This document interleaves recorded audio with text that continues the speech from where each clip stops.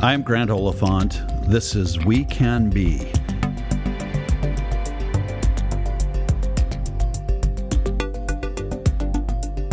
My guest today is Eme Alaquiva, a director, Emmy Award-winning producer, arts advocate, and mentor who has heart, talent, and energy to spare.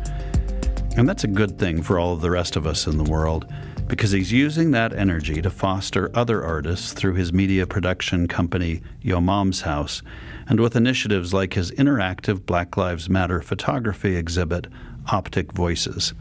He's got an inspiring life story and has worked with artists that include The Roots and some other names that you just may have heard of. He's a living study in positivity, and we are truly happy to have him with us today.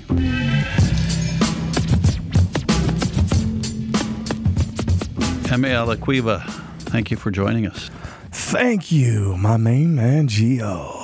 You know, we've known each other for a while now, and Yes. I've gotten to see you in action as a photographer and as a philanthropist, a guy who's generally engaged in civic life. Yes. And it's awesome to be able to sit down and talk with you a little bit more about you and what you do and what you're hoping to make happen. Absolutely. It's an honor to be here. I think this is probably one of the first podcasts I've ever been on. So I don't believe that for a minute. It's pretty fancy smancy to be in a room with you. Awesome. Well, listen, we got a lot of ground to cover. The challenge actually with you is figuring out which way in, because you got such an interesting life story. Yeah. But let's start with art itself. How did you even get interested in art to begin with? You know, growing up in Wilkinsburg, I didn't have a lot of opportunity surrounding me. There weren't a lot of programs that I could get into. My father wasn't really present in the home. And there were a lot of gangs around in my neighborhood that I thought that these were the mentors and these were the sort of good guys because they had all the jewelry, they had all the clothes and the fancy things. So I attempted to sell drugs so that I could try to save up for these things, save up to have lots of money and lots of clothes and things of that nature. And the first time I attempted to sell drugs, I was in Homewood riding my bike. And so a truck rolls up with two individuals, a man on the driver's side, a woman on the passenger side. And he said, "Hey, listen, do you have anything on you? I want to buy something." So me, thinking I'm a tough gangster, I said, "All right, cool. Meet me in the Kentucky Fried Chicken parking lot."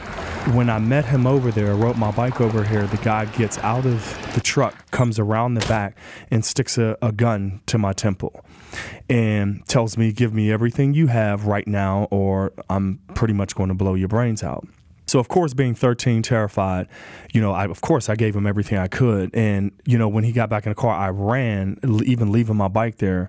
My first day of selling drugs was my last day of selling drugs. But I had to turn to something because that was not my life. I wasn't going to resort. So I started to listen to hip hop. DJ Doc, he's down with us. D Square, he's down with us. Keyboard Money Mike is down with us. I see you, he's down with us. De La Soul, Tribe Called Quest, Pete Rock, CL Smooth, Rakim, KRS-One, and I began to download what they were talking about, and that was some of my first exposure to the arts and how music could change my life, and the way Special Ed told me that I got it made, the way that KRS-One told me that I'm still number one. I began to gravitate towards the art as a way to help me get out of my situation and out of my circumstances. You actually formed, or you were in a hip-hop group at one point? Yes, I was in a... Pencils in a Cup? Pencils in a Cup. I swing like a player, evil vibe slayer. Funky rhyme sayer if I get them on the mayor. Please get no manic when it's static, so I break. Hey, no, I don't pull the phone, I never fake. I just debate and concentrate over the issues to present. Grab some tissue, fold the button, got to kill for president. Hold it, quit, no need to close the gate, I climb the fence. It's 1992, a time to use some common sense. Me, Achilles Soon, and Roland Matthews, who goes by Super C, we created something that we could escape to, right? regardless of what was orbiting around us in our neighborhoods on the negative end, we dug into the arts, and the arts spoke to us in a way that nothing else spoke to us.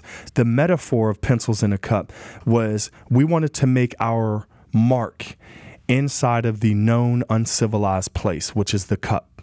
A lot of guys don't just walk away from selling drugs. It's a hard thing to do, and yet you and your friends did. Was that hard? It's hard when you're hungry. You know, I didn't grow up in the greatest circumstances, but I love my mom for being a single parent and really trying her very best to do what she needed to do. I appreciate my father, stepping in from time to time, making sure that he provided for me as well. But it was really tough to be in a situation where if your mom's working, at the post office for 12 hours, then when she gets out, she takes one nap and then goes to a bar and then works at the bar until 3:30 in the morning. There's a lot of disconnect that's there. And I believe that one of the hardest jobs in America is to raise a black boy. My mother tried her best, but I still looked at the neighborhood gangsters and drug dealers as my heroes. So, me coming in with a T-shirt with holes in it or shoes with the tongues hanging out and holes in the bottom of it, it was hard to see someone with some $125 sneakers on, Jordans. It's tough for the psyche of a young African-American boy growing up trying to be a man, seeing these things and trying to get away from them. But you made that decision, and you made that decision with music, and you've actually said the arts saved your life. The arts have really given me the platform to express myself in ways that I never knew that I had a voice. I don't come from a family of artists at all. I'm probably about one of the only individuals in my family, probably both sides of my family, who are really involved in the arts. I take great pride in that, and I'm very blessed to be able to have multiple mediums of art, not just music, not just photography, not just cinematography, but a myriad of ways to really express myself and for me to put out light. That's what I'm all about, Grant, is putting out light. Which you radiate in your conversations with thank people. you. I mean, you Thank are you. just one of the most positive human beings I've ever met. And what's fascinating to me about that, you actually went through a period of homelessness. Yes. Can you talk a little bit about that? Yes, I went through a bout of homelessness when my sister, she was diagnosed with HIV/AIDS in 94. She was gone in 3 years. And she was how old? She was 26. This was a lot to take. She also had 2 children, 2 daughters. So I ended up dropping out of high school in order to help take care of the family. But a lot of these emotions were on my shoulders so much that I let life get in the way of living. And I rendered myself homeless, literally on the streets of Pittsburgh, sleeping under bridges, sleeping in crevices, going to Jubilee Kitchen and going to different shelters. And I was homeless for a year and a half, and I had too much pride to reach out and ask someone for help. I was in a situation where I thought I was big, bad. I thought I was tough. I thought I could do everything myself. I thought that I can get out of this situation. During that period of time, you weren't telling your mom that you were homeless. You Not weren't at all. telling friends that you were I'm okay. Oh, I'm good. I'm good. What's up? How you been? You been good? Yeah. I've been good too. That defensive jauntiness, right? Right. Yeah, that pushes people back. And I didn't get out of homelessness until I realized that the only way you're going to get out of this is if you ask for help. Can you describe for us the incident that sort of woke you up? So the moment that really woke me up to say, hey, listen, I am not going to be my circumstance. Okay? So I was sleeping by the gray wall across the street from Original's hot dog shop. Of course, you get your fries, you get your ketchup, your extra cheese, whatever the case is, and you kind of go over to the gray wall and sort of hang out, watch traffic go by. So while sleeping there was 2 individuals there, and one of them turned around not knowing that I was there and spit on me. Spit. And this wasn't like a misty spit. This was like a hawker. Yeah. I said, nah, I have to change my life. Seriously. I will not be an individual in my early 20s that would just lie here and get spit on. So I called my mom.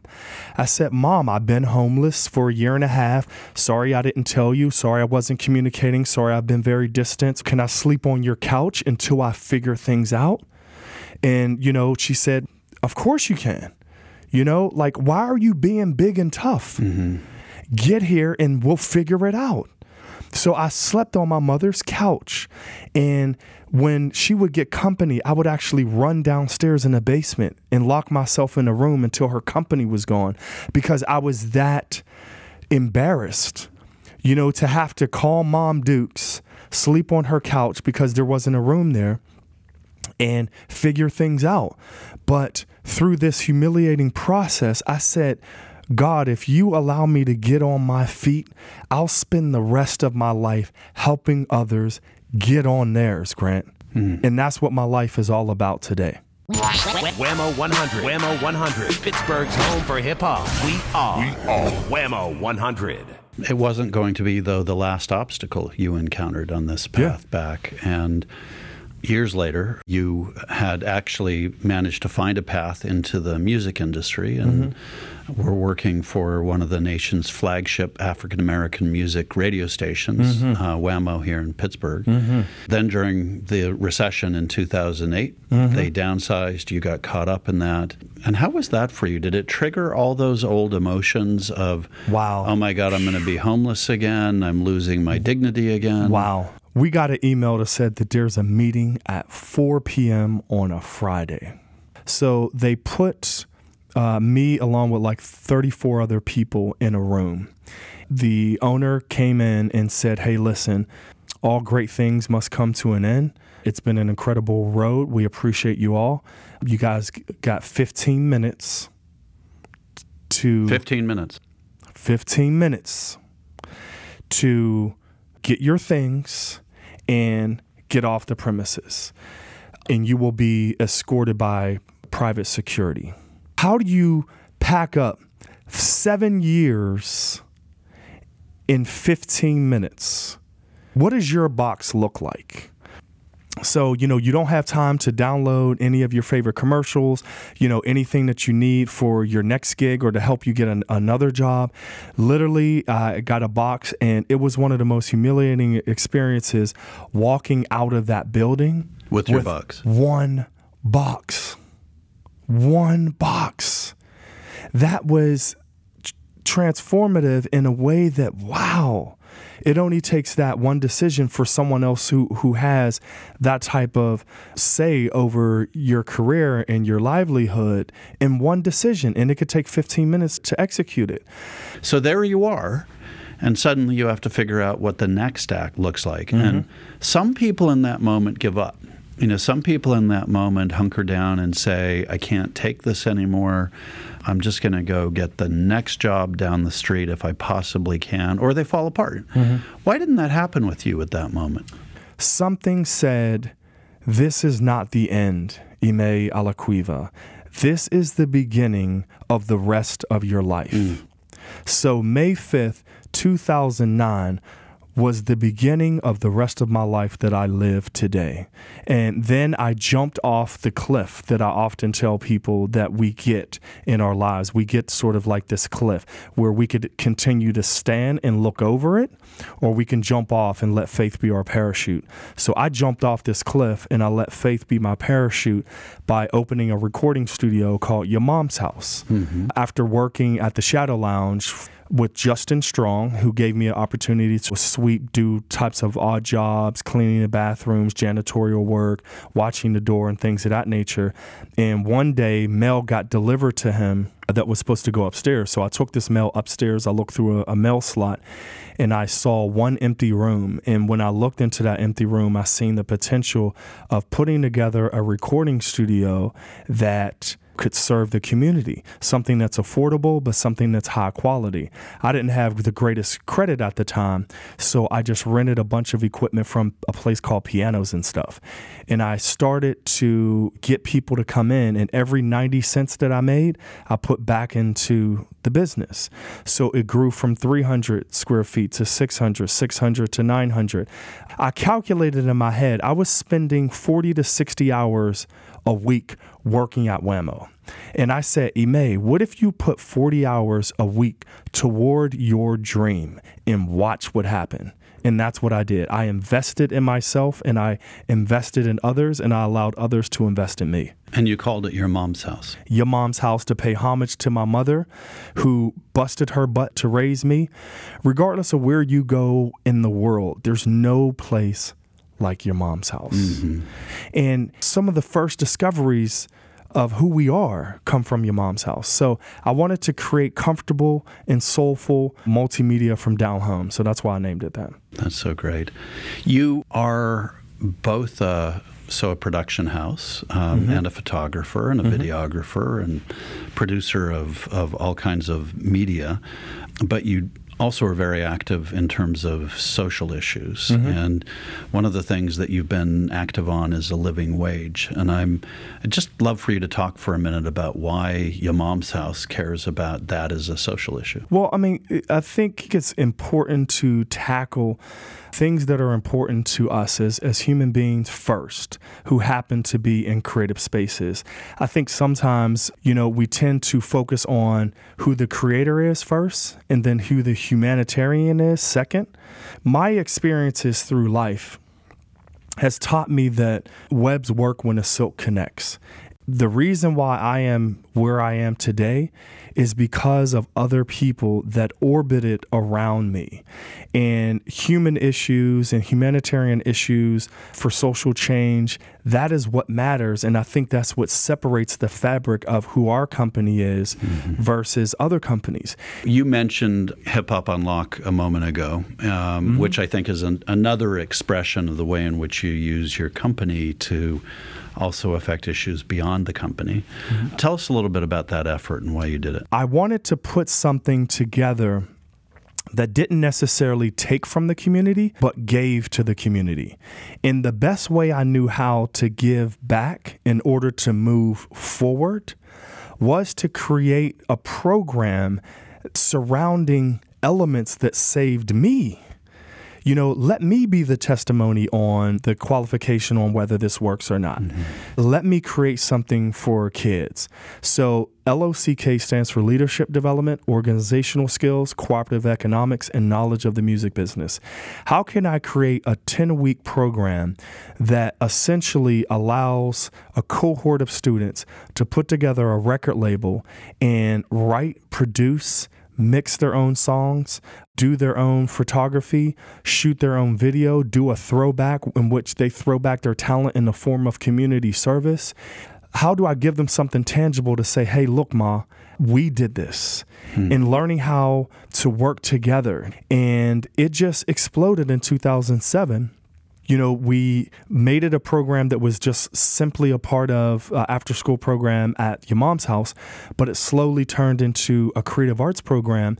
So we partnered with Propel Schools, and now we're in 11 school districts throughout Western Pennsylvania with over 5,000 graduates. Numbers don't lie. Jay-Z says, check the scoreboard. Numbers don't lie, check the scoreboard.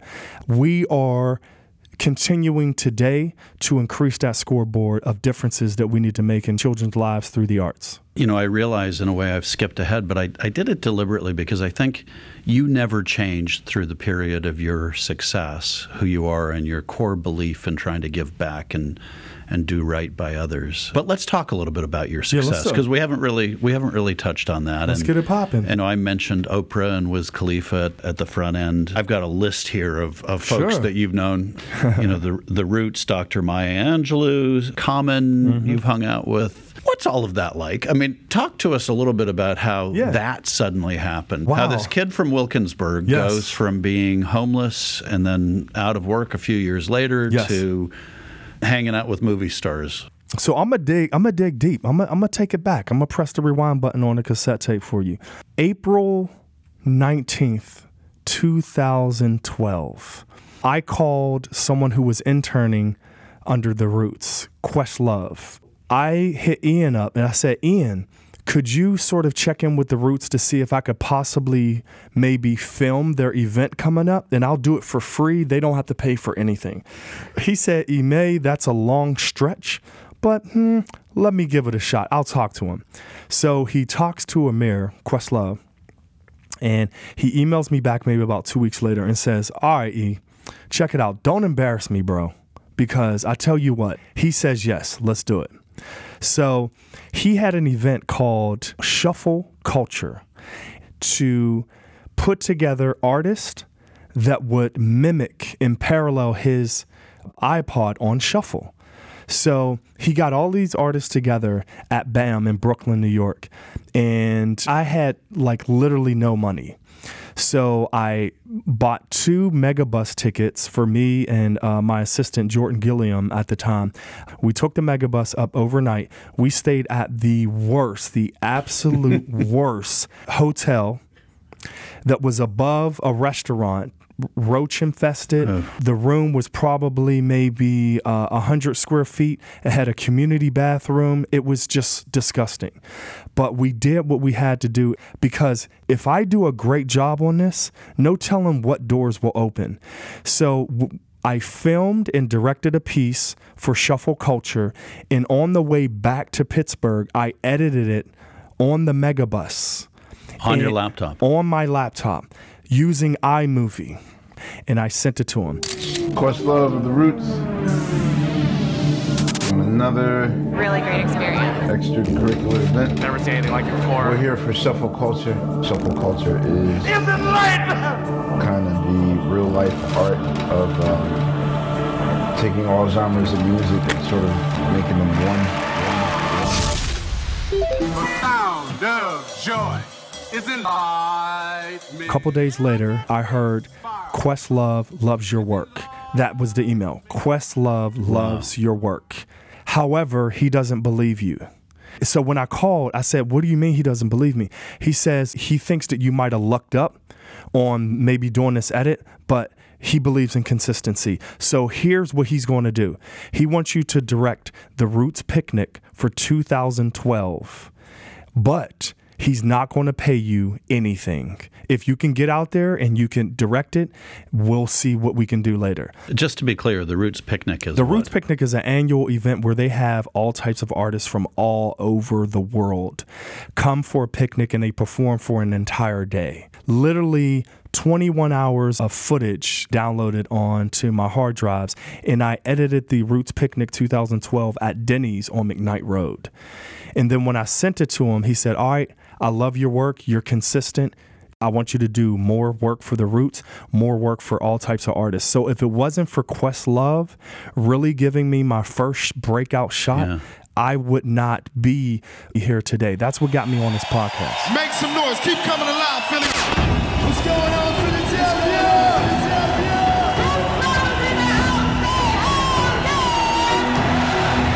Make some noise for the Roots crew right now. Can you dig it? Make some noise for yourselves, Philadelphia. If you're having a good time, say yeah! You must have had multiple moments like this, but is there one moment that particularly stands out for you where you couldn't believe, I'm here, this is me doing this? Yeah. Candy Castleberry Singleton commissioned me to direct a piece for Dr. Maya Angelou's school in D.C. Candy took me down to the event to premiere that video. And when Dr. Maya Angelou saw it, she said, who did the video? And she found out that I did the video, and we met briefly, but she really couldn't converse. So as she was getting on her tour bus, she said, Candy, I want to invite you to my home. Candy flew us down to her home in North Carolina, her giving us a tour of her awards that she couldn't even fit into her house that had to be on the outside, her showing us a Rolls Royce that Tyler Perry purchased for her for one of her birthdays that she never drove, and her asking, what is the proper way to say your name, young man? You know what I mean? Yeah. You know, having her just talk to me and being able to film and document such an American icon blew me to pieces. Wow. That was something that shocked me, but it's also something that I'll be able to tell my family for the rest of my life. Is there anything from her work that you carry with you? Still I Rise resonates with me. I had to convince myself plenty of times through my life that I have the potential to rise and be the most incredible human being I could possibly be without excuses of circumstances, without blaming other people for where I am, without holding other people accountable for my decisions in life, that I could rise. Grant, I could rise, and we all could rise. Anyone who's listening to this podcast, whatever situation or whatever circumstances they're faced with, you have the ability to remix your life, to remix your narrative. Right. And there's really no excuses. What you're saying is so powerful, and we live in this era that I think is all about excuses. You know, it's and there are some really good ones. I mean, horrible ones for why people can't rise. How do you persuade people that no matter how horrible the circumstances are, that they can rise? First of all, I think that we all have the potential to be extraordinary. So when encountering these individuals and when I am out here sort of working, it's all about sharing what we have the potential to do. We started a company with maybe 2 people. I now have over a dozen of my team members through Hip Hop Unlock, Optic Voices, and Your Mom's House that I share with, you know, and it's all about investing in others and allowing others to invest, to provide that reciprocity of investment. And that's how I try to inspire and try to not necessarily say, hey, listen, I'm special. I'm not special. I did make some decisions and I did choose some directions. Just like I did, you can do the same also. One of the best phrases I ever heard about this is, you're special and so is everyone else. And it's being able to own that with wisdom, to know the unique ways in which you're special, that I think gives people their power and their faith in some ways. Let's fast forward to now, as in terms of the story of your life. And you're now one of 4, and I hate that we still count this way, but you're one of 4 African Americans on the Pennsylvania Council for the Arts. Yes. So not only do you hang out with celebrities of all kinds, but you actually get to participate in giving away millions of public dollars to support the arts in Pennsylvania. I'm just curious how that feels for you, you know, from your days thinking that you had to sell drugs to make money. Now you're in that seat. What's that like? Humbling. Sometimes it's difficult to find the adjectives to describe what it is because I still can't believe it. Because there are so many incredible individuals in the city of Pittsburgh that could be sitting on that council. So many.